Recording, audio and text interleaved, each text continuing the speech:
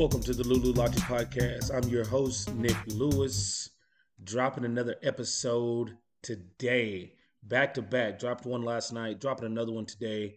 And then we'll be back to our regular scheduled program on Mondays and Thursdays. But felt like I needed to get this one out. Didn't want to wait till next week. This dude right here, he can really play DB. He used to sit on everything over there. But he was a part of a tandem to that boundary side, if you know what I mean. They used to do a lot of work. But now, this is the first time we got to sit down and have a conversation. I'm looking forward to hearing what you think about our conversation about music, NBA, NFL, CFL, and life. This is the Lulu Logic Podcast.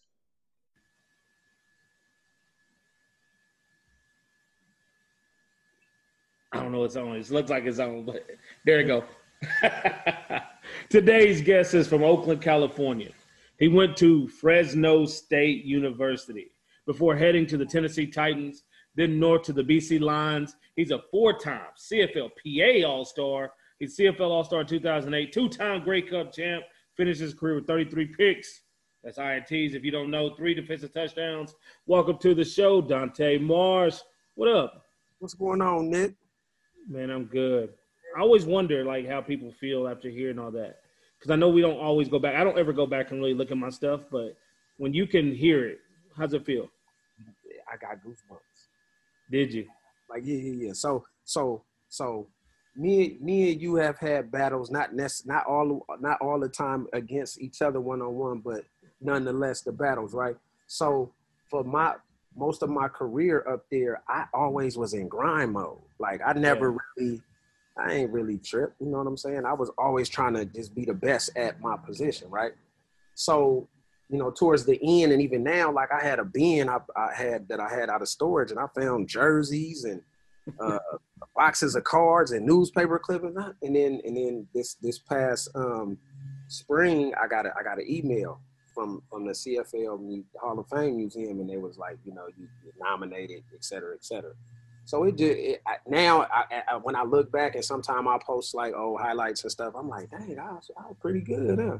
So you know what I mean? Because you never know how other people view you, right? So like, Appreciate Romby, Kenyon, like on social media, if there's a post or old video or any type of thing related tying me to football, those guys who are my peers and guys I competed against, to let them express how they feel about you, like it's a respect, and it's like, you know what I mean, like a genuine, like, dude, I knew I had to come on my A game because you was on your shit, like vice versa. So it feel different, like, because you never know, because we always be talking shit like, man, fuck me, man. But hey, boy, that was some most shit talking is games. It's like everybody on y'all's defense talk. Talk. Yeah. It was just like, man. But the respect was there though. That's what 100%. So it wasn't never like, this motherfucker, man, fuck him. Because you'll be hating at that point. Yeah. So, like, that was, it just feel good to hear.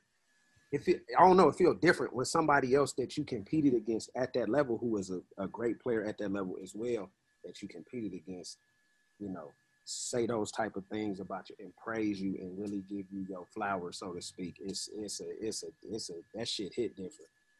So, question. Yes, sir. 4-time CFL PA All-Star. Is that different than the regular All-Star? Yeah. Like, which one do you think means more? That one, because we vote for that one, if I'm not mistaken. The players vote. The players vote. I got snubbed a bunch of times.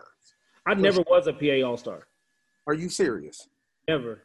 Because, I mean, I used to bully DBs, and I used to be, you know, on my, you know me, I used to punch people in the face. I used to talk. For you. But I never made the CFL PA All-Star team. Never. Wow. I just took it as a respect thing that you hate me that much. No. Because if you look at the list, I was always on the list, like the top 10 list of guys hardest to bring down, toughest competitor, trash talker. score from anywhere. Like I was always on those lists, but when it came to that PA All-Star, But you know what though, Nick? Like for me, because they put articles out. I know Lowell Ulrich and BC a bunch of times. Like in the year that I got all of them, it was me and Brandon Browner. I only had one interception that year, I think, or two. Like I didn't, because they based this shit off whatever. But that 2008, that's when I made all of them, and I didn't even feel like that was like my best season to that point. I thought the first Grey Cup we won that 06 year because I signed Kansas City right after that temporarily when Herman Edwards got in there, and I thought 06. I thought that was my year. Like I made West, but anyway, you know how that shit go, man. I thought you was on there a bunch of times. I was I think I was 6 times CFL All-Star, but never a PA All-Star. But everybody views it different. Yeah. Right? I was a bully. I understand how I played the game. I played the game like a bully. Right? But there's a lot of people, but there's a lot of great receivers in CFL. So I never really took it as disrespect if you voting for Rambo or you vote for Cope or you voting for Fred Stamps or Jamel Richardson or all played different spots. Like so Kenyon played inside initially, remember? And then eventually moved out to the X. And then same with Romby, like you move them around, but you was always in that slot, whether it be in the boundary sometimes or that field number 3. So it like for me, I really wasn't like for me, like I'm just picking 5 DBs. I don't give a shit. Like, of course, guys that play safety, but I had to look at it like, shit, I'm the GM. I'm the coach. I'm picking the 5 guys who I believe was the guys. Like, you can't all this choppy and we're, because that kind of exclude guys too. And then you have the ratio too. So there's no way in hell you ain't make this. Nah. So I'm telling you, because I know. I appreciate it. I'm seeing like, I don't like this motherfucker, but I can't hate. Like that's because that's the competitive nature. We hated Calgary. Y'all hated us. Yeah. It was a Wally left thing too, so that added to it. And when y'all finally start spending that money on defense, y'all became a problem. You know what I'm saying? Like Calgary always had offense, but we'll edge them out because I remember I got one of my first picks was. You had came late, I think. That was my first year in 04. No, I was there at 04. Yeah. From the beginning? Okay. Yeah. So Kahari was still there. And we Kahari played Jones. Yep. So it had to be like week 17. Yep. Yeah. And then he overthrew the receiver, and I can't remember who was playing the X back then. I picked Glacial Sanford. Yeah. So it just that right there, that old. You remember we won that game though, right? Yeah, but we went all the way. I know. I was on the sidelines. I seen that. But we won that game though. Y'all did y'all? Okay. Remember we had the threw the ball to Juhas. He punted it. Yeah. Behind him and took off running and got to touch. But they said we won it, but really y'all won the game. Yeah.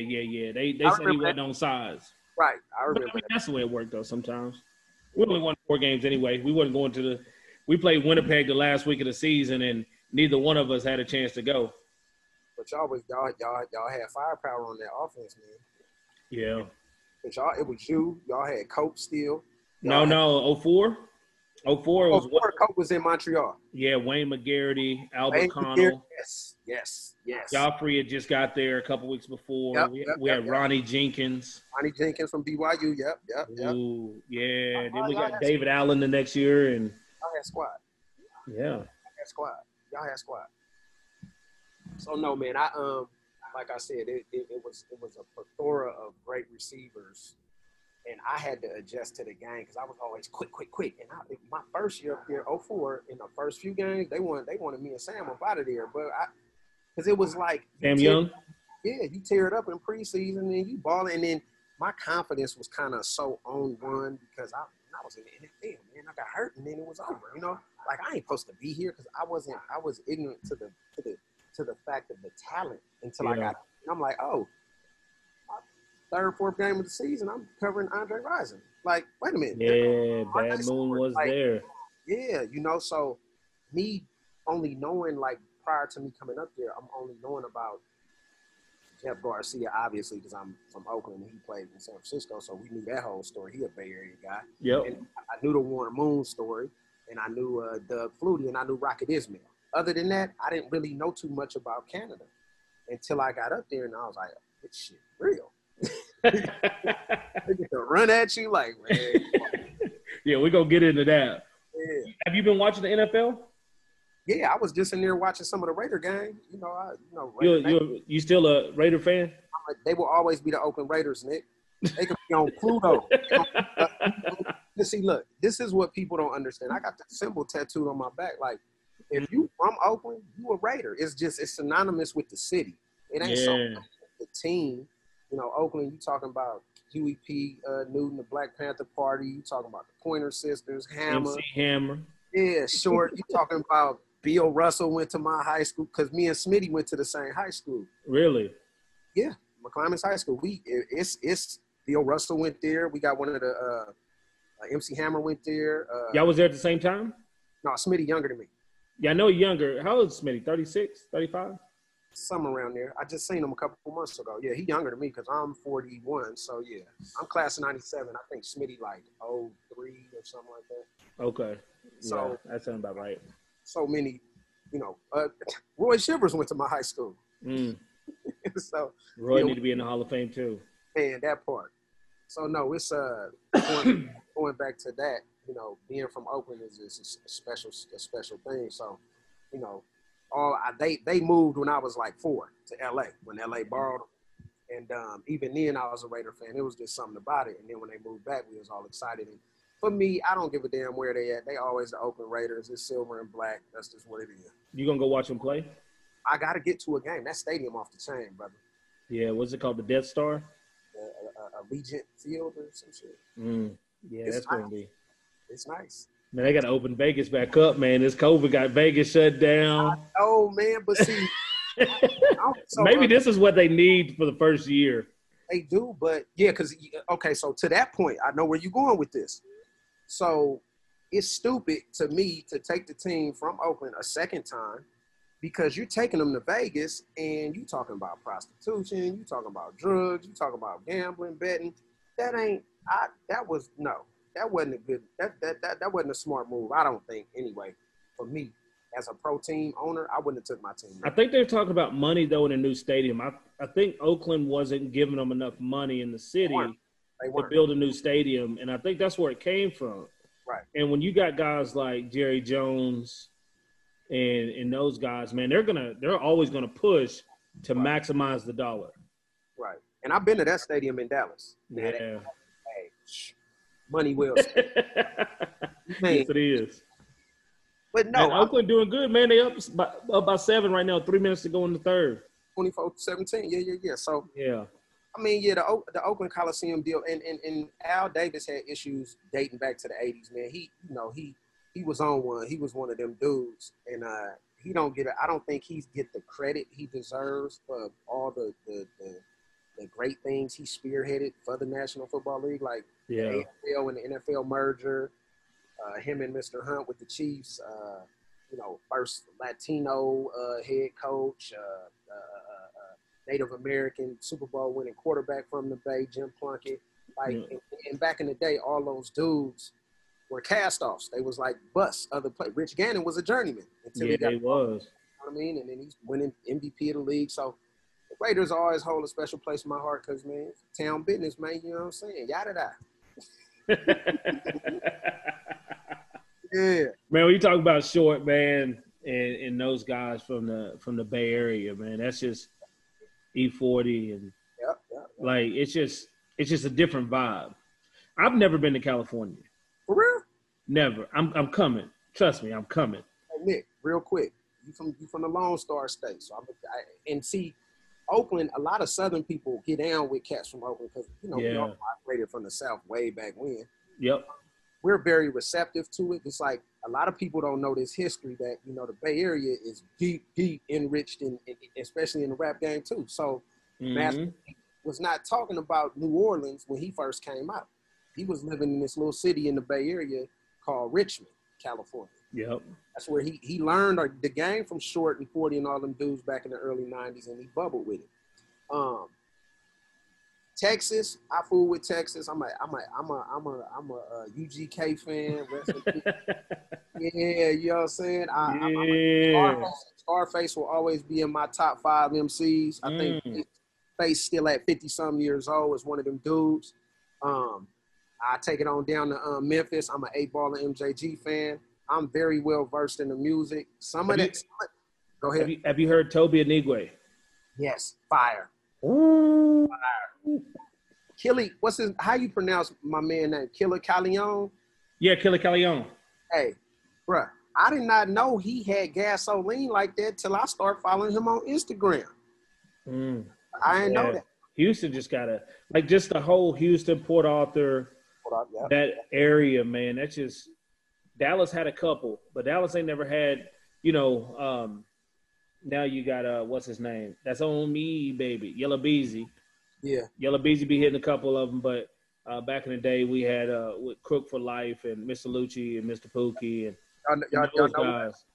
Y'all got a famous Bay Area rapper that's really from Texas. A lot of people don't know this. Who is that? Spice One. Really?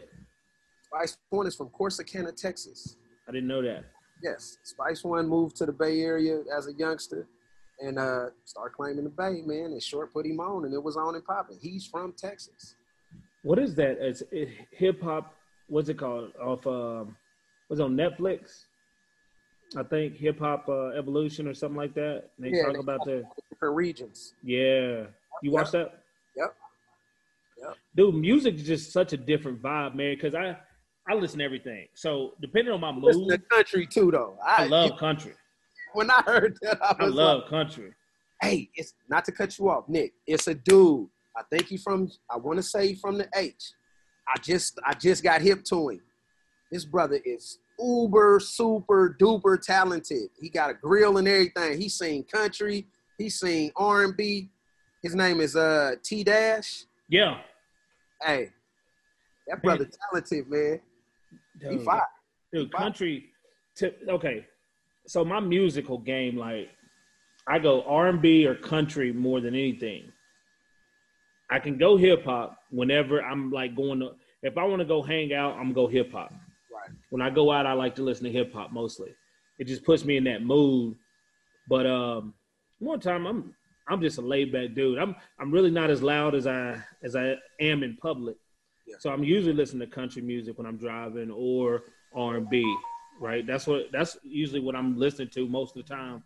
So I don't really, mess with too much. Toby Anigwe, he keep it there. I listen to him. I listen to Short. I listen to Kendrick. Yes.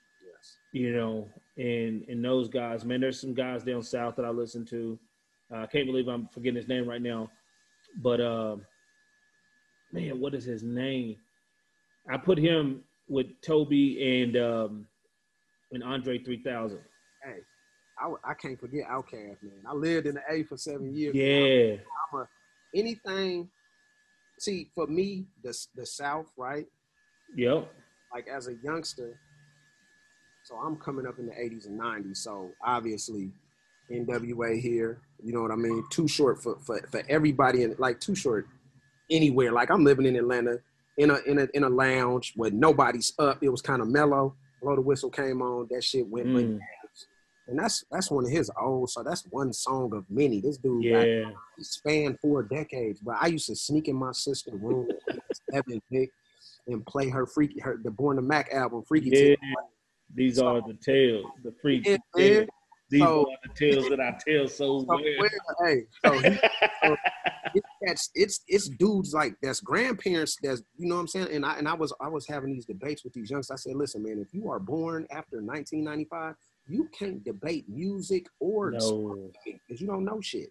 I said, my grandfather from Mississippi, Macomb, Mississippi, moved to California in the 40s. He know who Too Short is, and he 93 years old. These little dudes y'all talking about, and that's what I had to tell him. I said, people know who Too Short is. People know who Snoop Dogg is. They don't know Lil Baby, Da Baby, and all these. These are in the Migos. But they're like weekly songs, though. They're songs for a week. Yeah, There's not generational songs anymore. Exactly my point. I said, listen, I can play y'all some music from 1996, and that shit will sound like it came out yesterday. Especially Missy Elliott. Bruh, that Timbaland on the track, hey. So I like I hey, said. Did you hear what happened at the Super Bowl a couple years ago when Katy Perry brought Missy Elliott out? Like Twitter and Instagram went crazy. It was like Katy Perry's gonna make this girl famous one day. Oh yeah, and they not knowing she was already on. Come on, man. She's 20 years in the game at this point. 25. That girl writing for Keisha Cole, Jasmine. Everybody. Who I was thinking Big Crit. Yes. Big Crit. Killer Mike be going hard.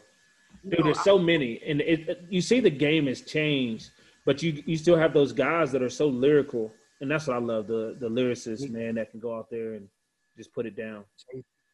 Okay, so real quick. J. Cole too. So real quick. I was not a Jay-Z fan. Growing up I'm 41. So coming up, and you ain't too far from me, but so you'll understand. What you 82? Yep. So we the same exactly. Yeah.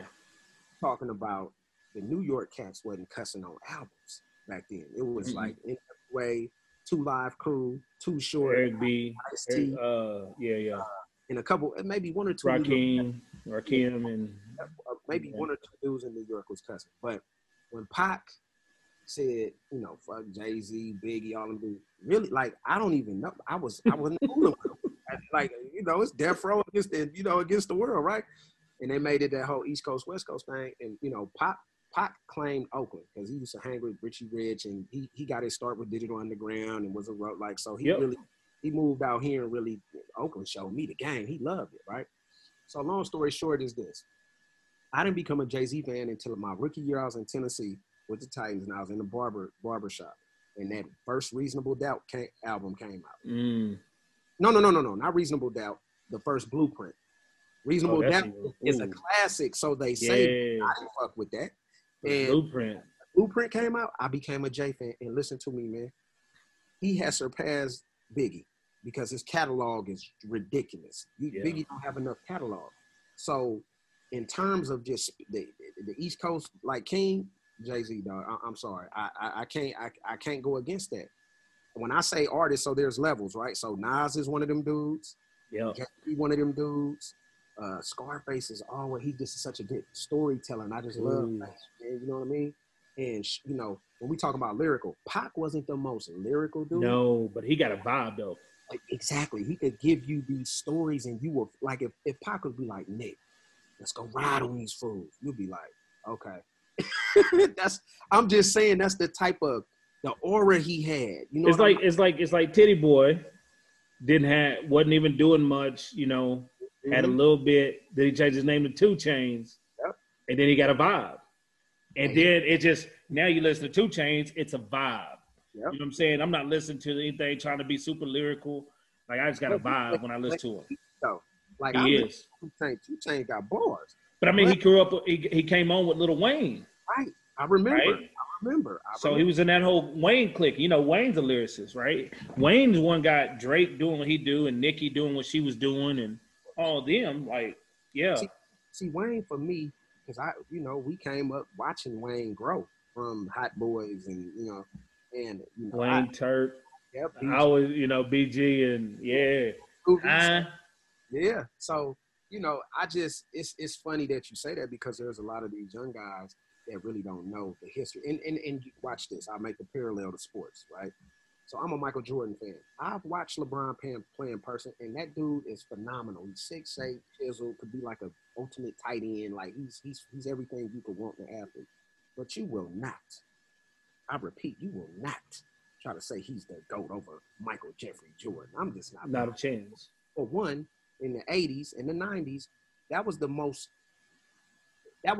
greatest decades for NBA basketball, in my opinion. Yeah. It was physical. So I go back to the video game, right? NBA Jams. Yep. Every team had like 2 or 3 stars on it. Mm-hmm. I don't, man, I ride with my man from Brookfield, you know what I'm saying, playing up there in Portland. Dame Dollars be going ham. But I just can't. I just get tired of arguing with these millennials because they don't do the history, Nick. And if you want to be great, like I was born in '79, Mel Blount career was pretty much over by that point. Yeah, I knew who the hell Mel Blount was. 6'3", Hall of Fame, Steel Curtain, like because we used to collect football cards. And if you wanted to be great, and that you loved it, you studied it, dog. yeah. Just don't do none of that. I asked my players, give me 5 of your. I want you to write me a half paragraph on your 5 best DBs from any era. They come back, the Honey Badger. They come back with all these new dudes, and I'm like, dude, y'all want to know one of the best DBs I've ever watched? It's Charles Woodson. Yeah. Hey man, Wood. Hey, Wood at Michigan.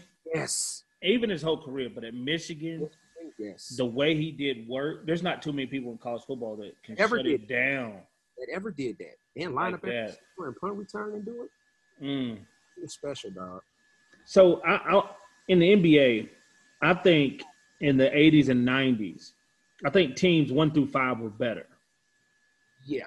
Right? Yeah. You had 1 through 5 was better. Now I think the guys are more talented. Yeah. But talent doesn't always mean better. Thank you. I'm so glad. Right? Saying this, man.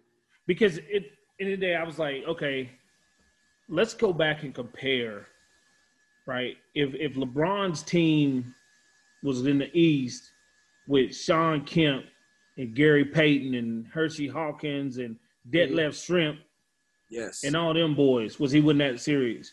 Would they even beat the Cavaliers with Craig Elo and Brad Daugherty and Larry Nance and Mark Price? And so when you go back in the Knicks, right, with Anthony Mason, Charles Oakley, Patrick Ewing, John Starks, Mark Jackson, right? When you go back and look, like, yeah, the fours back then were pretty much like most of them were hitmen, but they can still play basketball. They're going to play defense. It was so hard to score 100 20 years ago. Well, here's the other thing too, Nick. You're not deep back then. Okay, I'll throw up to one of my OGs, Gary Payton, the Glove from the town. He was not finna come down and shoot from damn near half court uncontested, brother. You getting them elbows, you getting hand checked. Yeah. So I agree with you, and I, like I said, the same way we're having this conversation about basketball. I had to talk to these young cats about the receivers and the DBs. I said, listen, brother. Yes, guys because there's guys like me who coach, who played at that high level and train, giving y'all this sauce at an early age. Y'all paying us to get you prepared. We didn't have that. I was a running back. They was like, play corner, play. I was like, all right. So I said, yes, people are bigger, faster, stronger, but that don't always mean better. You got guys fine, Nick, who run a 4.3. You get them out there on the football field, and a 4.8 tight end could put them in the blender. Because they don't have no hips or nothing else. So we can't just say, oh, he's run a 4.3. Oh, he can jump out. That doesn't always equate to better production and a better receiver, because Jerry Rice ran like 4.7. Yeah, Jerry Rice, Michael Irvin, Steve Largent. Anquan Bolden. Anquan Bolden ran 4.81 and had 2 80-yard touchdowns his rookie year. So that debunks all these. I don't want to but it's something about that dog. And like, there's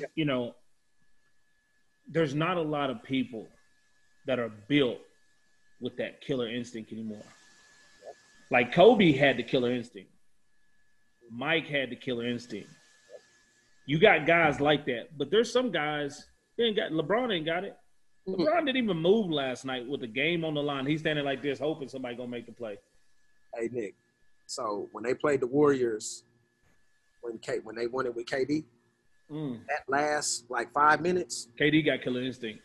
Hey, that last 5 minutes of the game, where was LeBron at? KD went to work. Woo! So, I'm just saying, when the game on the line with Michael Jeffrey Jordan and Kobe Bean Bryant, they not passing that ball. They shooting that thing. I used to be low-key pissed off. I'd break the huddle for the ball. If the ball wasn't supposed to come to me at the end of a game, I'd be pissed off. But see, I'm looking over. I got Cope and Rambo, Elwell, Romby, all those guys. I'm like, you know what?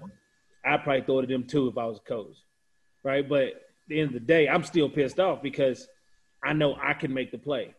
Definitely. I believe they gonna make the play, but I know I'm gonna make the play, right? But that's just the difference. That's the difference in me. That's the competitive nature. And that's what we always talk about. So me and Bank's like this, man. So we be like, hey man, gotta play Calgary this week in backcourt. Gotta fool with that motherfucking nigga. No, dog. I know, dog. I be like, hey man, if I could get him, I'm gonna hit him for you. I'm gonna get him. So no, y'all brought the best out of us because, it was a West Division rival, and then it had intensified because prior to us getting up there, Wally and the whole Calgary deal going to BC. So it was one of those type deals where, like early in my career, I was like, Calgary, we gonna get there. But then the table started turning, There's a 3-year window. Y'all didn't beat us 8, 9, or 10. Man, it was like, damn, what happened? Like, we should have had, and some people that don't know take this as being, like, arrogant, and I would never be. I just speak the real. My 11 years in BC, we shouldn't have 2 Grey Cup wins. We should have at least 4. And I feel like we should have 5 in Calgary. I'm going to say, because y'all start running that thing. Like, for us, my first year, we lost to DA in Toronto. We was in Ottawa, and he pulled the magic off. That was my first year. The second year. No, y'all fumbled them punt returns. Lockett kept fumbling them punt returns. Hey, I just talked to like the other day. Okay, but I don't know if you know this. So, I won Rookie of the Year that year. Yeah. Me and Jason Armstead were hanging out on y'all's sideline down about the 20-yard line and watched the Grey Cup game. In Ottawa, y'all was out there? Yeah, because I won the Rookie of the Year. Jay Stead had played in Ottawa. That week, yeah. Yeah, so, like, I had tickets to get in. We got in the game. He goes, let's go down on the field. He's like, I know when the security guards. So they let us down there. And we stood on the sideline. It was cold. Yeah. I remember watching the game from the sideline, man, and I thought y'all was going to win it, honestly. That year, man, the Casey Printers, Dave, what I'm saying? The offense was looking great. Claremont and Paris and G. Roy and everybody. Y'all had everybody. Y'all had all the old Calgary guys with Otis Floyd and everybody and Carl Kidd. And, like, I was like, man, y'all were stacked. Yep. And then, those 2 fumble punt returns. And then I just felt like, I don't know. I just felt like something was missing in the offense. We didn't have so the 2 fumble punt return. And then I want to say this. It's my personal opinion. Man, say how you feel. Say it with your chest. This is my personal opinion. I feel as though Casey should have started that game. And the reason why I say this, Nick, this is why I say this. I know he kind of got banged up a little bit towards the end, but because me and Casey go back to when he was at TCU and I was at Fresno State. Mm-hmm. So the reason I say this is because the year he had, this man threw for 5,000 yards. Like MVP. Willie Beeman shit it up there. He did it. Yep. It's better for that young guy having that MVP season to start the Grey Cup. And if he falters, bring in the savvy vet. That was the guy to begin with. It's better that way versus let me start the vet and then think about putting you know what I'm saying? That was just my opinion because you had the momentum. And I think, and I know Casey real well. He's a good friend of mine. I don't want to speculate, but I'm just saying, I think that was part of the demise of the Casey Printers up in Canada because of he felt he was dealt a certain type of way. And, as a player, and if from the outside looking in, and even from that being me or you in that situation, we'd be like, bullshit. So yeah, I'm just saying. No, I feel you. But I heard also that Casey, like, was at practice and like Skelly and stuff. He'd drop back and point at a receiver. He wouldn't throw the ball. I heard he would not throw the ball at practice. Now, I've heard that from players on the team. They said he would not throw the ball at practice. His shoulder was messed up. And, like, for me, going to a game like that, I thought you needed Casey's legs. Yes, I I believe. thought if Dave would have ran more, it'd have a better chance. Mm-hmm. But Dave's not a runner, right? So I thought Toronto just played they dropped a lot of people, made it hard to throw the ball. Oh, yeah. And if Casey could have been out there and ran, it would have changed. They'd have had to change up their whole defense. Yeah. Well, like you said, Toronto had some dudes too. You talking about Fletch? You talking about Ivan, Wheaton, O'Shea, Wheaton, Ivory, Steinauer, JY, like yeah. you had guys, Big John Brown, like you had guys. So, they were kind of stacked too. It was kind of a similar matchup. You had a lot of, high profile guys on Toronto, and you had, some stalwart dudes in BC. So I just feel like we probably could have won that one. I agree with you on that. And then I think if he'd have threw the ball in practice though, man, I think they would have started him. That's just me. I wasn't in it. I just talked to some people and see, that was the reason why he didn't start. I don't think it was a Dave or him thing. I think Wally would have went with him. I don't want to believe. I'm not gonna make it that. I'm just saying. I'm not making it that. I'm just saying. I'm thinking in my mind, and I know, and I am aware he was nicked up. Like I said before, he was banged up now, but it's the Grey Cup, and the man just did what he did. You let that man start that game and see what it is, and then if it ain't what it ain't, I know I got a cat that played 2 years with the Chargers. He's a Hall of Famer. He's a Hall of Famer. College football Hall of Fame. He was College Football Hall of Fame with Randy Moss and Charles Woods. Yeah. So I'm like, Dave's my guy. So I mean, it just makes sense. You let the young pup go out there, considering he had the MVP season, and give him a few series and just see what it is. And then after that, hey man, hey, go do what you do, Double D. And I think that, to me, a guy that was in that locker room, a young guy, a guy that was, a starter, a guy that was, around. Did it divide the locker room at all? I kind of think so. Not for me. But for some guys were like, well, we want Dave to start. Some guys like, man, Casey should be starting this game. Exactly, Nick. That's what I'm saying. So, and I'm not on offense. You are offense guy, so you may feel a different kind. I just wanted to win, and I know some of the things he was able to do that year. That was a magical season for him, and I didn't really care because they both my guys. Yeah. But I know he felt slighted because of the way that thing played out. And being young like that, you can. Yeah, and I think everything is. Yeah. I think it messed his head up too, because when he came back, he wasn't the same. Yeah. And City shit, he was not the same. Yeah. I went through that with Drew and KG in 2012 when Drew got hurt, and then KG stepped in, and we ended up going to we came and played. Drew played the last. They started splitting halves the last two games. KG would play the first half. Drew played second. Drew played the first half. KG played second. Then they made a choice. Hub made the choice for Drew to start that Western semifinal against SAS. Mm-hmm. And then he got hurt, and then we ended up coming down there to play y'all next week with KG. Right. So, it's one of them things, man. I'm just, for me, I'm blessed and fortunate to have, and teammates with those guys, and very, very high level competitors. And even talking to Dave now, it's like, he's so cool and calm. Yeah.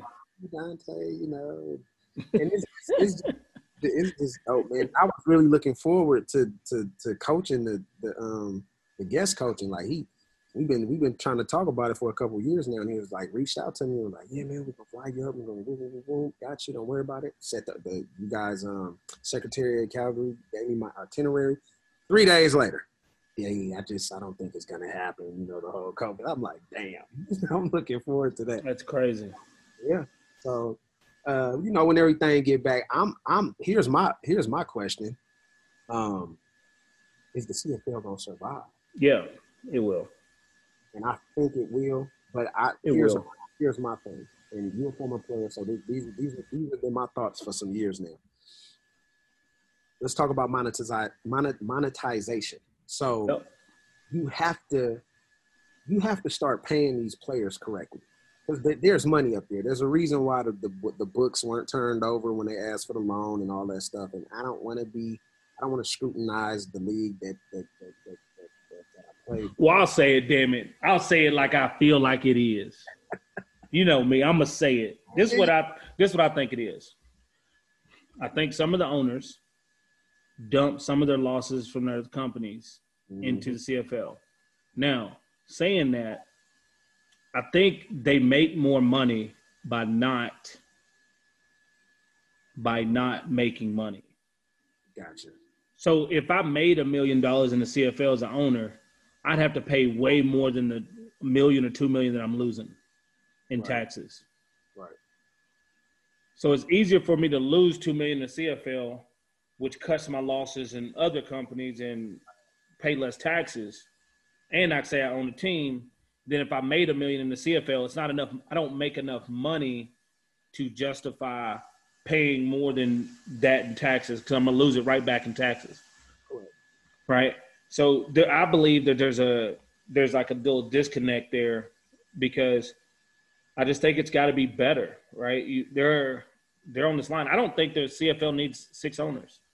I think the CFL needs 1 owner or 2 owners, one for the East, one for the West, or 1 owner, and just have one person run the East, one person run the West, and then just, everybody got a GM, assistant GM, a president, and a VP, and then their staffs, and let it go. Because I think there's too many people getting paid until you can start to build it. Okay, so let's talk about that. Let's talk about infrastructure for a second.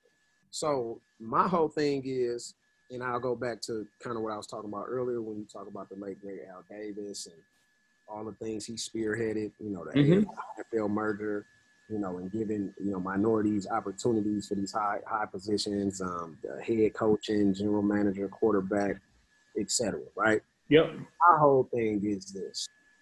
If you force feed it, the people will come. This is the issue I have with the Canadian Football League. You have all these very good American players who had NFL opportunities, were in the league. Myself was. A lot of people were that are NFL caliber players. And like I know, Nick, the NFL ain't what people think it is. So, nope. A lot of them players up there can play on these teams and start on these teams if given the right opportunity. So they need to start treating the league like they really care, and they got to take care of the players. Now, there's no way a Nick Lewis should not have his way in Calgary right now. There's no way a Dante Marsh should not have many opportunities in Vancouver, British Columbia. You get what I'm saying? They're selective with who and how they operate with, and they shouldn't be that way. And that's why the league will never blossom and grow to what it could ultimately be, is because they're not maximizing that. It's like they want to keep the turnstile going. Like, well, you can't find a Nick Lewis on every corner in America. If you could, he wouldn't have played all them years. You can't find a Dante Moore. I played for one of the most shrewdest, cutthroat GMs of all time up there, and 11 straight years for one team. And I was making 6 figures. Yeah. So it wasn't like you know what I'm saying, you was giving me anything. I'm pretty sure Wally would have wanted to pay somebody $45,000 opposed to paying me, Ryan, and Corey Banks. So my whole point is, once the CFL decides, hey, we want to be big time, and I personally think they're afraid of bombarding or trying to compete with hockey, and it shouldn't be that way. Well, I don't think it's all about just competing with hockey, but what I do think is this. Can you hear me? Yes. I do think this. I think when you look at the NFL, there's 130 plus million people in the U.S. Yeah. Canada, there's 35 million, right? I've seen the change go from a lot of hockey to now there's a lot of football players. People want to grow up play football, right? I think the biggest misconception is Canadians believe if you go to the NFL, you make millions and you become famous. Right. And I tell them all the time, there's 1,700 guys every year, and you probably only know about 150 of them, if that. Yep.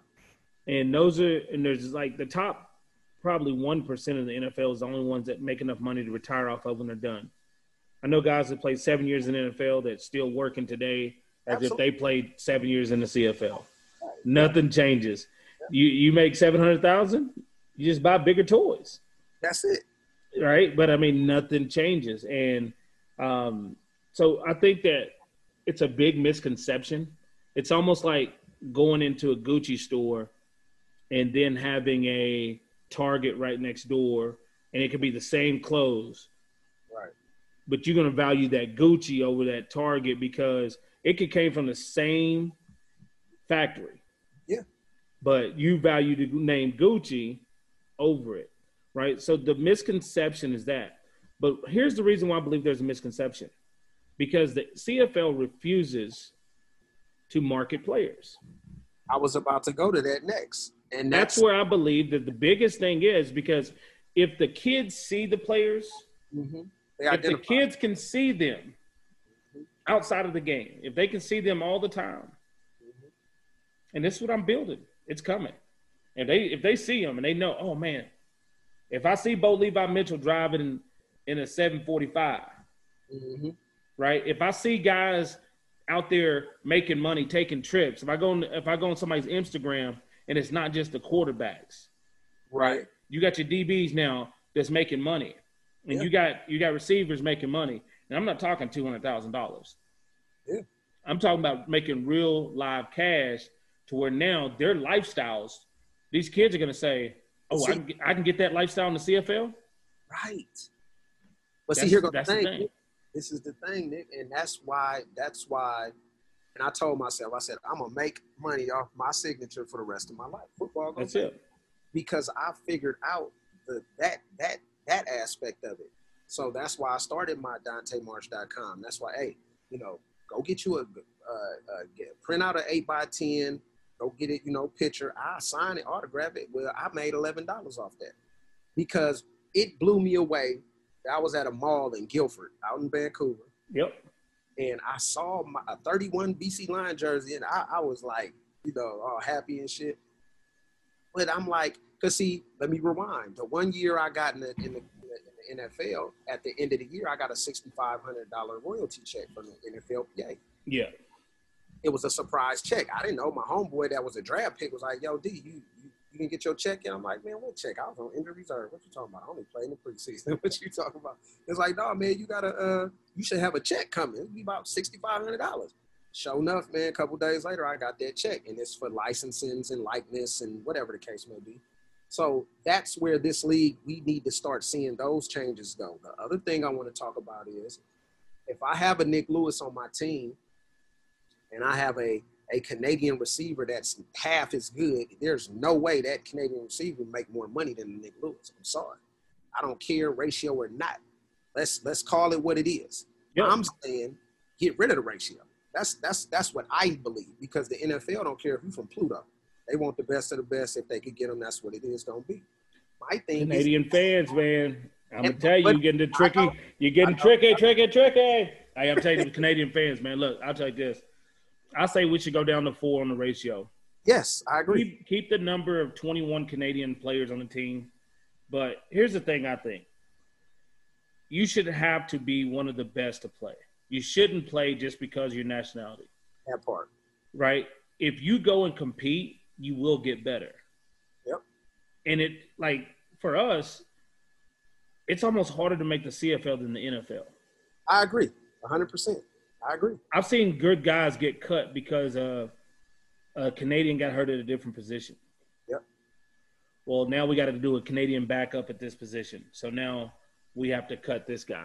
Right. And here's the thing I don't like. You just made that point. If you American, you got to be head and shoulders above better than all, because you steadily competing. Well, if I was Canadian, I wouldn't have to be that good. And that's kind of slight. But Canadians that come to training camp as a special teamer, right, that has no aspirations of being a defensive or offensive player. And getting paid, though. Get paid. 90, 100, that's crazy.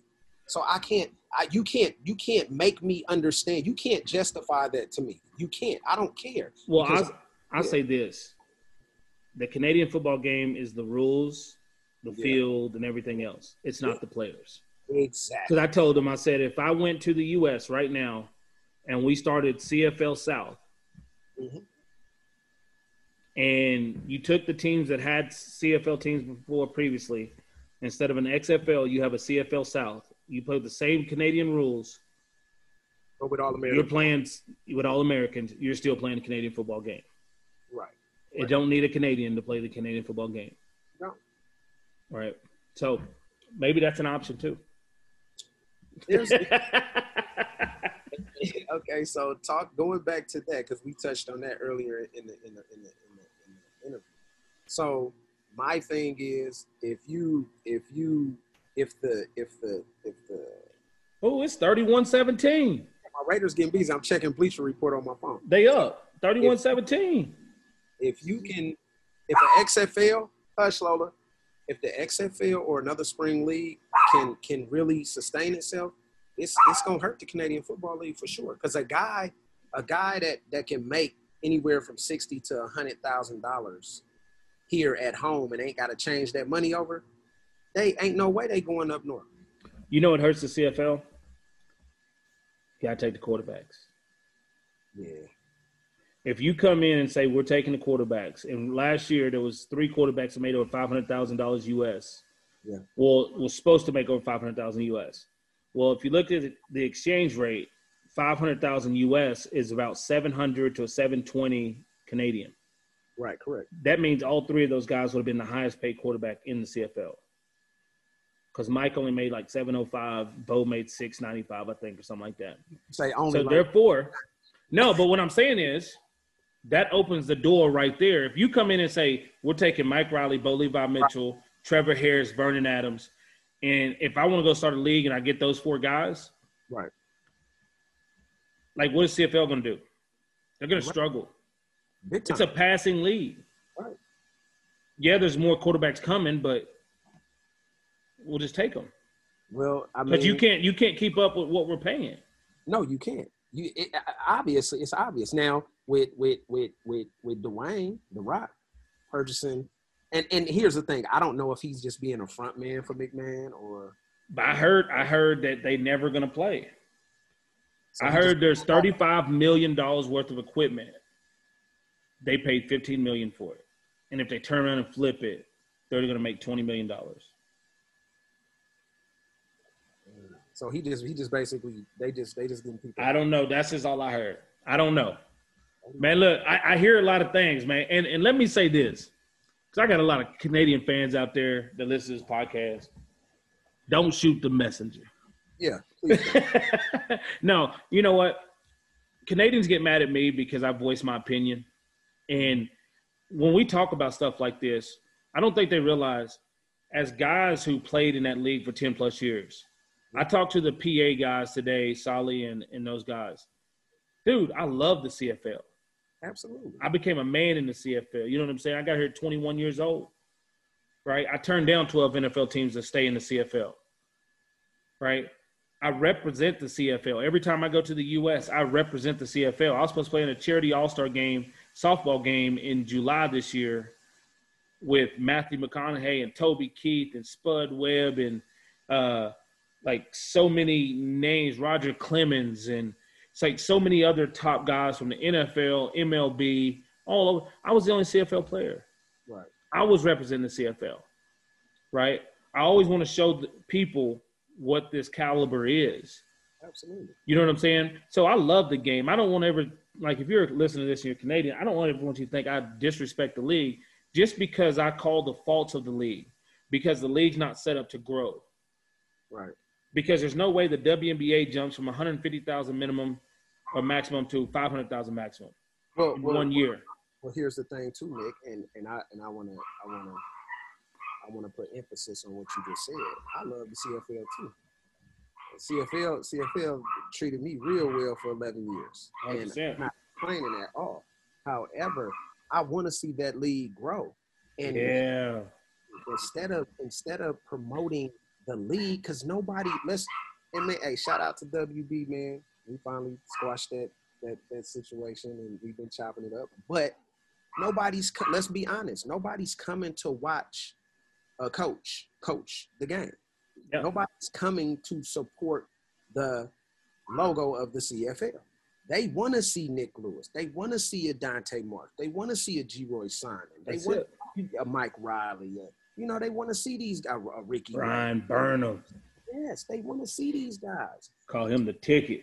If you promote the guy, but see, I figured it out. If you promote the player so tough, Nick, now they're not disposable. Now it's going to be hard to get rid of them.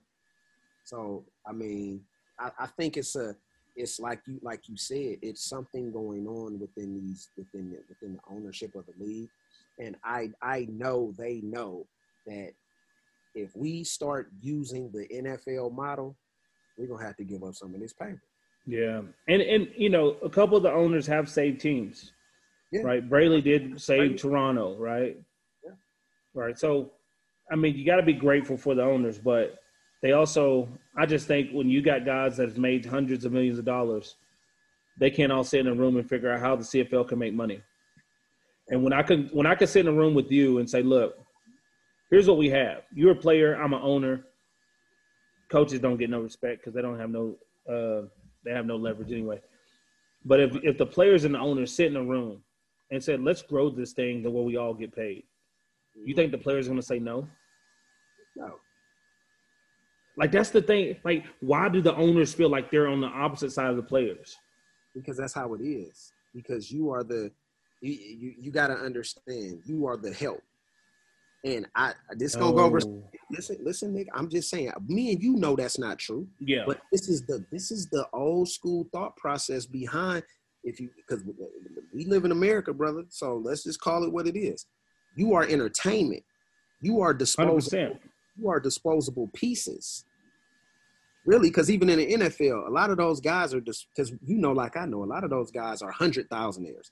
Everybody don't have the Mahomes or the Brady contract or the Drew Brees. Those are up. That's like a very small percent. Everybody thinks very small. A billionaire. No, my homeboy played 7-8 years in the league. He never cracked a meal. He was like 600,000, 700,000. That's what it was, which is great money to the average person. But when you get taxes, living expenses, agent fees, lawyer fees, it's a wrap. And you got 200,000 at the end of the year. You got a $500,000 dude or a $800,000 dude playing on a team with a $40 million dude. Now that's your teammate. That's your coworker.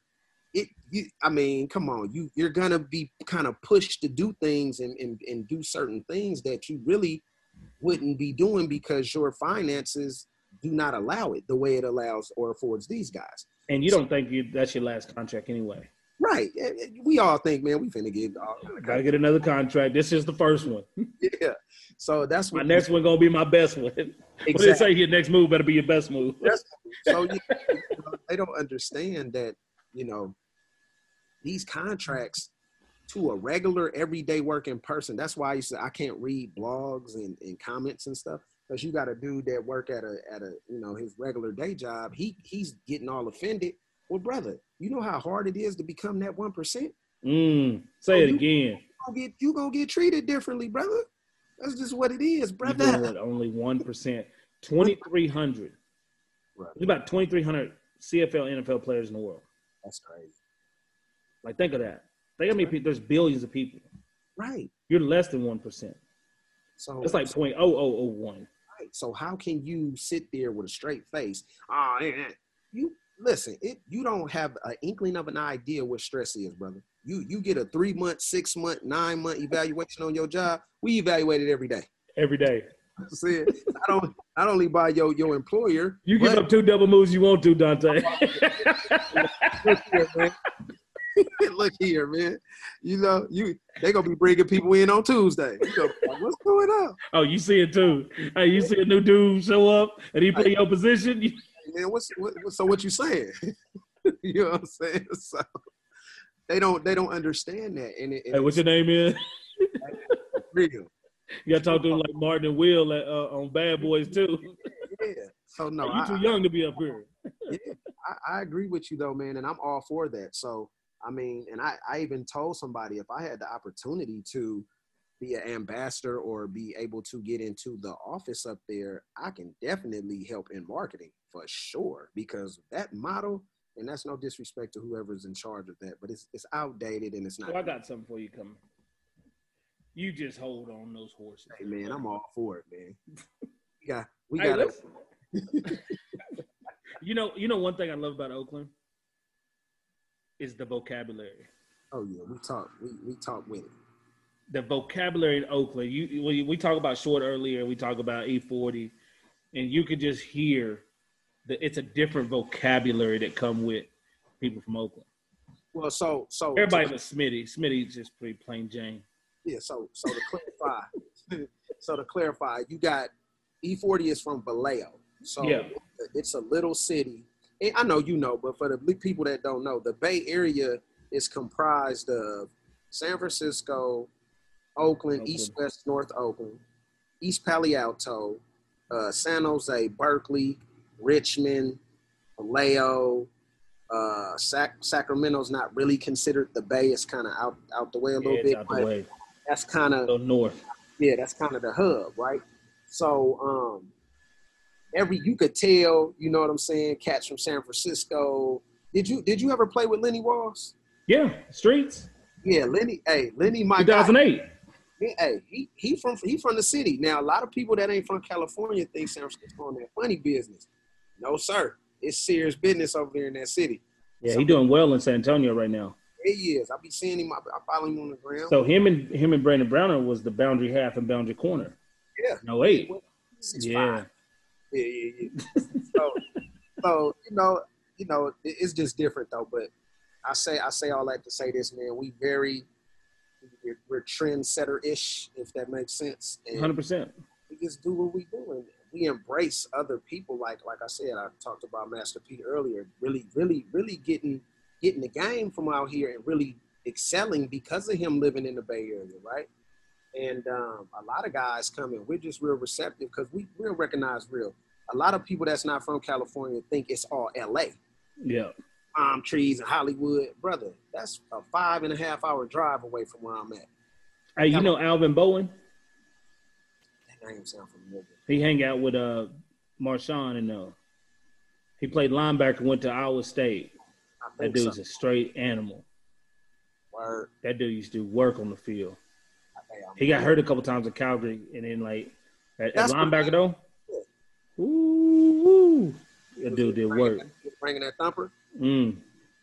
So yeah, man. So So people always think it's LA, but it's not, and we're so different because this state could really be 3 states. We got like over 40 people here, so it's a big state. It'll probably take you a whole day from end to end to drive through it. So,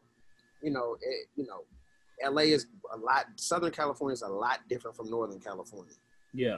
I'm at. So I feel like we're more laid back and we're more down to earth, and we kind of can mingle with anybody. So that's the beauty. That's why I put on for where I'm from, and I love it to pieces, man.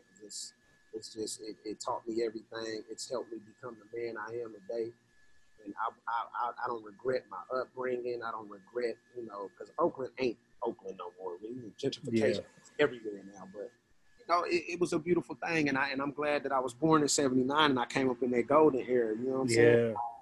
When you look back at everything you've done, from the training, the coaching, the playing, the route you took to get to where you were, and to where you are today, when you think about leaving a legacy, like what's on your mind? Like what's next for Dante? What is it that you want to accomplish, and what is the legacy you want to leave for your kids and everybody else? The legacy I want to leave is I want to be a Hall of Famer. I'm not going to TO it, because just getting nominated, just, you know what I'm saying? When I got that email, man, from Mark Vanover, that felt, that in itself, and I say this with all sincerity, if it never happens, which I think it will and it should, I'm okay with that. I'm not gonna cry about it. It ain't because I know what I did, and it's set in stone. My name on that cup twice. I ain't got nothing else to prove, right? Yep. I would love to get one of them jackets. Yes, I would. But just when people, like, if somebody was reading my eulogy, they would say Dante Marsh was a great man. he wasn't perfect, but that dude impacted so many other people's lives. He helped X amount of players get Division I college scholarships, which I got about 9 or 10. Just a mentoring aspect, and it's not just limited to sports.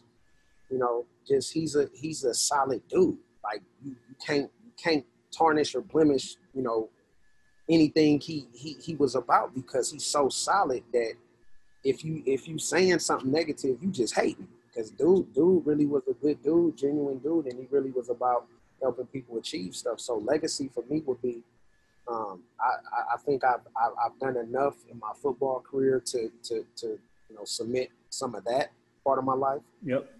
Now I'm on to what you was talking about. I'm on to maximizing and gaining my financial freedom. I'm comfortable. I'm okay right now, but I want to be very comfortable. So I feel you. That's my plan. So then, therefore, I can do things for other people, like my training. Yeah, I charge, but I'm not charging nowhere near what I could charge. But I want to be able to do things for free. Yep. That's my legacy, is like getting myself in a position of financial freedom to where everything is just free game.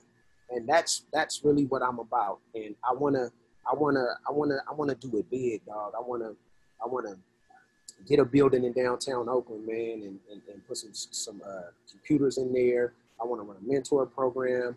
I want to make sure we have these inner city kids are getting these opportunities. Some of the education is subpar in the inner cities across America, you know, and I know, you know. Yeah, you gotta live outside the city limits. Yeah, so to get the good education. Right. I don't think that's, you know, I don't think that's sufficient, you know, especially here in this place we call America, where everything is supposed to be, you know, an abundance of great opportunity. So yeah, I'm passionate. I wake up every day with a smile on my face because I know, you know, I'm accomplishing things, and there's so much more out there for me to accomplish. And just with this platform, and we talked about it a few weeks ago with Ryan when we had you on. Yeah, I'm definitely down for that. You know, I have an entrepreneurial spirit. I've jumped into coaching, and I'm doing what I love to do. I really don't have any complaints, but you know, legacy for me is he just hit the 55-yarder, 10-point game with a minute to go. Hey man, look like that's a wrap. Sorry to interrupt you. Oh, you good? But that's your boys, you know what I'm saying? That's your boys, you know what I'm saying? Yeah. So you know, Nick, you know, I'm pretty sure we have a lot of the same sentiments when we talk about legacy, man. As the older I've gotten less and less all football. You know, yep. I did what I did, man. It's cool. I ain't arguing. I'm tripping. I'm chilling, rather. You know. So yeah, legacy for me will be, you know, how many more people I can impact in a positive manner. That's awesome. On their thing, and I say this with all sincerity. This ain't no BS. This ain't no bullshit. This is straight up and down from the bottom of my heart. I just love it, man, because I was blessed and fortunate to have some support by, you know, a lot of both my parents, obviously my mother and my father, but I had, you know, coaches and a few teachers that impacted my life greatly, along with my parents, to help me get to where I am today. So that's what I want to be remembered for. Like, how many people's lives did he help change in a positive way? That's got to be the legacy. Yeah, I'm with you 100%. You know, for me, I find this is very good because me and you have never really sit down and talked like this before.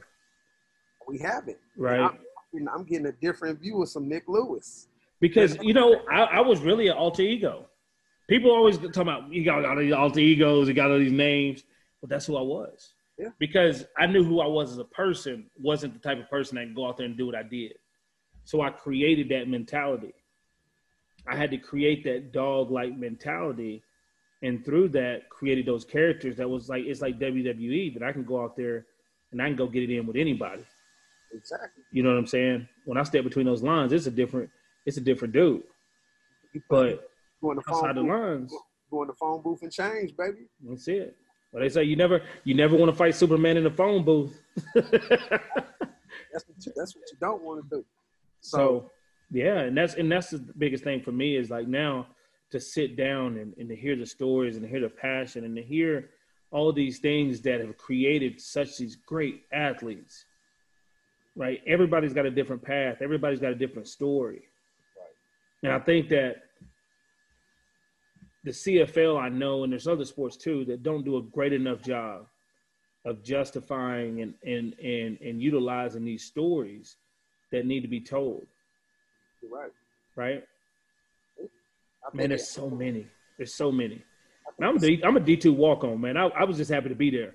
But see, you eclipsed all that. Yeah, and then I remember one time. I tell you what gave me, because I did well in rookie camp. Mm-hmm. Going into main camp, I already looked at the roster. I already knew who the receivers were. Albert Connell, Wayne McGarity, all those guys, Salacio.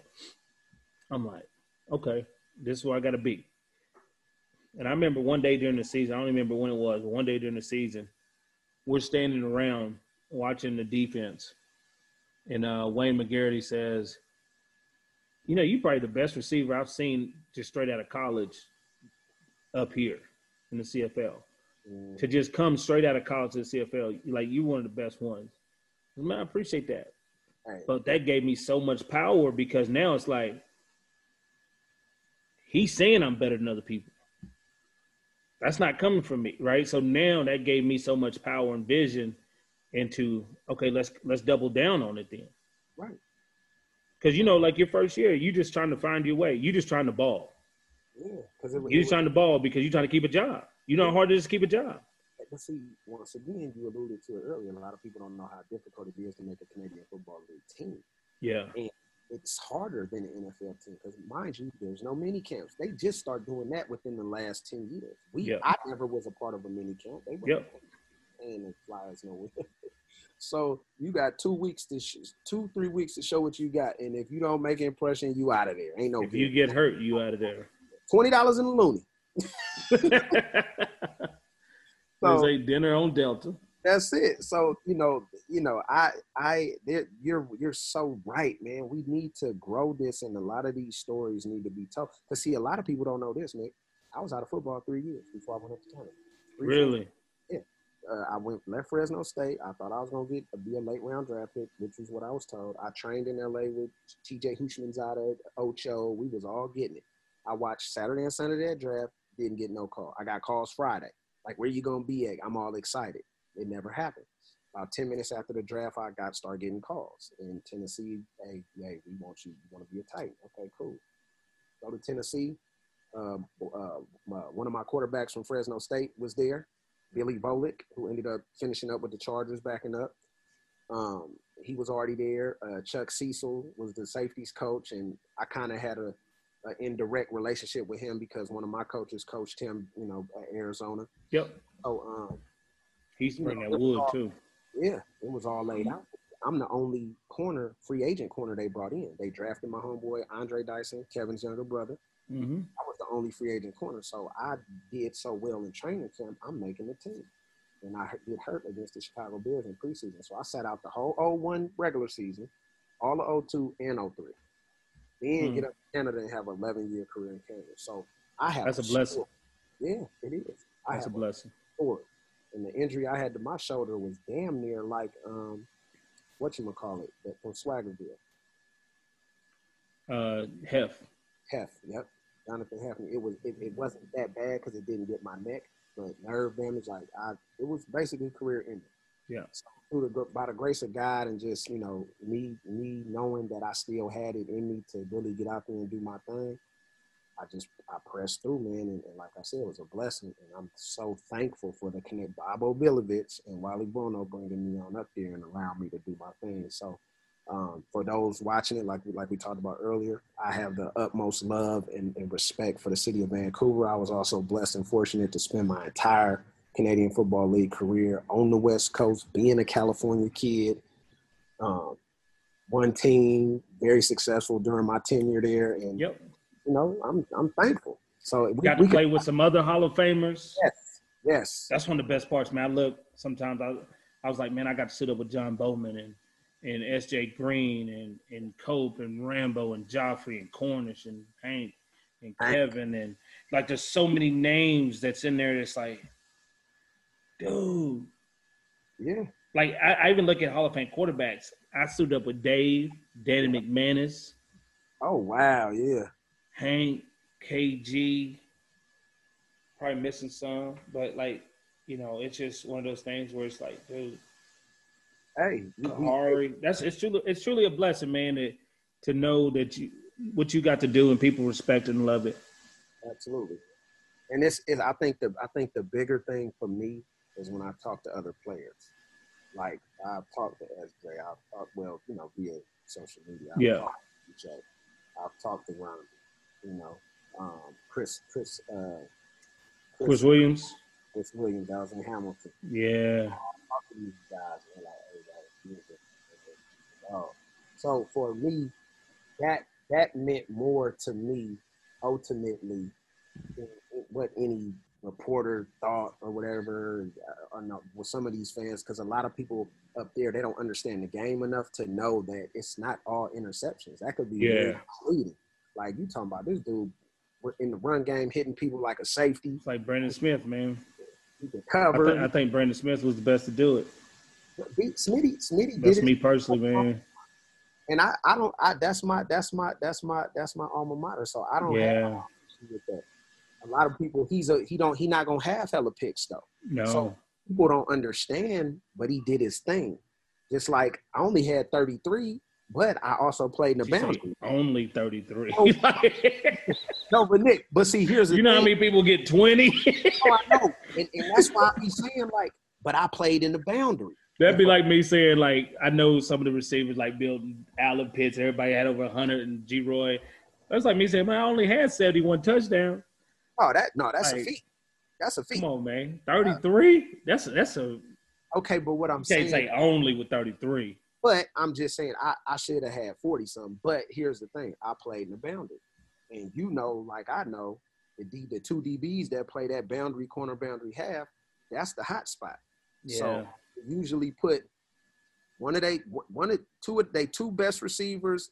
The top three receivers gonna be the boundary wide out. I mean the slot. The X became more of the guy, and then that number 3 strong. So them 3 dudes were the highest paid dudes up there, and Lee Banks and Ryan had to cover that. So for me, I'm not saying only, but compared to some other guys that had the opportunity. Now, if I would have got to stay up there, a little longer because when it was over, team still reached out to me at 37. Yeah. I could have cheated and went to safety and got about 10, 12 picks, but I didn't get that opportunity. So my whole point is, I'm saying, like, man, once again, I'm just thankful. I can't even 100% express, how thankful I am, and it's always a treat to talk to, because I'm talking to a mature Nick Lewis. You're talking to a mature. I'm like, man, Nick he ain't an asshole, man. Like, cause like when we got Arlen, like, look, so when we got Arlen, right? This is how I know it's crazy. So competing against Arlen Bruce, covering him every now and then, because he always was like other places, but playing against him, we know Arlen was a dude. Yeah. So for him to come to BC when we won in 2011 Grey Cup, and just now I'm in the locker room sitting next to this dude, hey, 3-1. He never called me Dante or Mark. He's like 3-1. Arlen a little different. So this was a breath of fresh air, right? So then G. Roy had it was a Batman Robin type thing, because we had a lot of young guys. Once Dale left Claremont, like we were kind of depleted. It was just G. Roy, and then we had the Arsenal and guys like that. So, getting Arlen in to kind of be the other star receiver really helped us to get to that point. So anyway, having that dude on your team opposed to playing against him, thinking he was this way, and then you playing with him like, dog, I go to war with you any day of the week. Man, you tripping? He a dog. And just like David Sanchez, like I hated David Sanchez. We played the same position. I was like, man, this cocky man, But then when he came later in his career to BC, like how me and you talking, I didn't know he thought that highly of me. Yeah.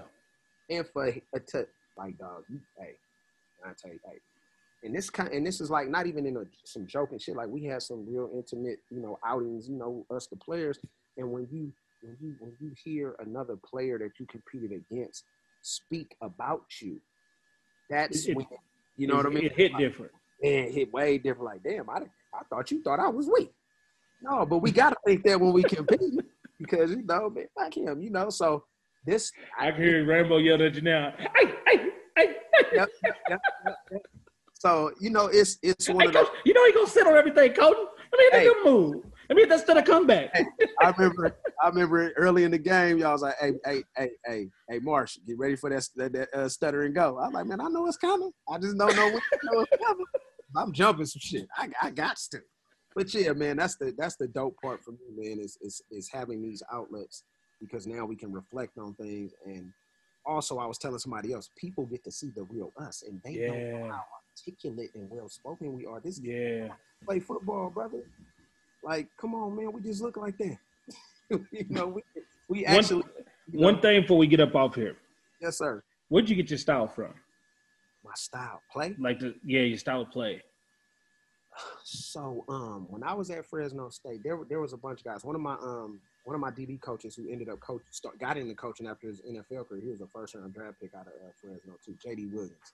Yeah, he taught me a lot of stuff, and then like I always had like the swag since Pop Warner. Like everything had to be right. That was me. That was always me. I watched in terms of the CFL game. I used to watch Omar because he was older than me. Omar Evans. Morgan. Omar Morgan, okay. That's one. So he was at BYU, and I was a young pup at Fresno. Yep. I kind of watched the far back then. And when I got up to Canada, I watched Davis and Omar, and then Omar Evans and Ill Will. Those are the guys I watched to kind of learn the Canadian game. But, the real low and that was me. But what I did was on my mortgage, you sit on stuff too. Yeah, I learned it though. Like I had Coach Hollywood. He was on the staff my first year up there, and he was like, Dante, you fast, bro. You could cover. You so quick. And sometimes that was getting me in trouble because in the CFL, as you know, the field bigger. So you break on an out, you still got 6 yards. You know what I mean? And he was like, Carl Kidd told me. So real quick story. We're playing Edmonton my first year up there in 2004. It's like game 3. Man, Ed Hervey got hurt, so they threw Jason Tucker at the X. Listen to me. I thought I was getting cut. Hey. Nick, listen to me. Jay Tuck was that dude, man. Was that dude. Listen to me. He put that big-ass helmet down and stuff. So, look. He don't stick no routes either. None. He just was rolling. And I'm talking about, I have pictures. I got my hand on the ball, he still catch it. I tipped the ball, he still catch it. It wasn't nothing I could do that night. Everything was going downhill for me. And Terry Vaughn was, we gonna get your ass cut, boy. You getting cut out this game. And my head was just down in the dirt. So I just accepted. I'm like, man, yeah, Wally gonna cut me. They had Mookie. And they was Hervey, Tuck, yeah. Terry Vaughn. Right. Well, it was Jason Moss, I want to say. Yeah, because Ricky Ray came back in 2005. Yes, yeah.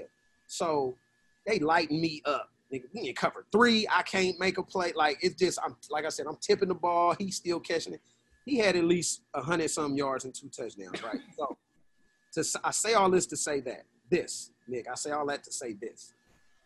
I studied film. I was always a good film study guy. So I watched Terry. I studied the film. So I'm hella quick. I was always real quick breaking and shit. So I watched the film. Now I'm getting destroyed this game to my standards, right? So I'm like, fuck it. I'm going home. Wally gonna cut me, whatever. Just finish the game and let me get out of here. I'm sick of this shit. So Terry Vaughn, since I watch film, Terry Vaughn never lines up at 1 week. At the X, never. He's a slot guy, and like because he was like a running back type, and they gonna throw him slants and bubbles and all this type stuff. So he lines up. They gotta get in field goal range to win the game. He lines up at 1 week on me. Now, mind you, I'm in the dump. I'm in the funk this game. I'm like, I'm going home. They cutting me, all the shit. As soon as he lined up, it went on. Screen. At 1 week, they running the screen. Nick. I didn't even take a step back. He took 1 step forward. I shot out of my back pedal. 8-yard loss. We win the game. I say all that to say this. That was one of the defining moments because years later, Wally said, yeah, Dante, my sense is, man, yeah, people were calling for your head early in your career, but I knew better. So, I was getting my ass kicked that game, but I made the play to win the game, and the rest is history. But yeah, man, that's it. I tell my kids, you can have bad plays, but don't have bad days. That part, right? It's gonna happen. Absolutely. Man, I appreciate you for coming on, man. You got any last words of wisdom for the people? Anything you want to say before we get up off here? I'm just, once again, I'm thankful for all the opportunities that have been afforded to me. Young people, please listen to older people. Be a sponge, get a mentor. Don't think you know it all. We're not old, lame, old heads. We're not. We're the young, older dudes. Like, we're the young version of the older dudes. And if it's one thing that I would highly stress is, yes, definitely get a mentor. Find somebody that's been successful doing what you aspire to do. Because there's too many young guys who think they know it all, but they don't know anything. And they're missing out on all these nuggets by not wanting to get around an older guy and get that game. So that, and just, I appreciate you having me, brother. And I anytime I do it, just let me know. And I want to build. That's what we are about, building. That's it, man. I appreciate you coming on. Likewise. It's been another episode of the Lulu Logic Podcast. And we out.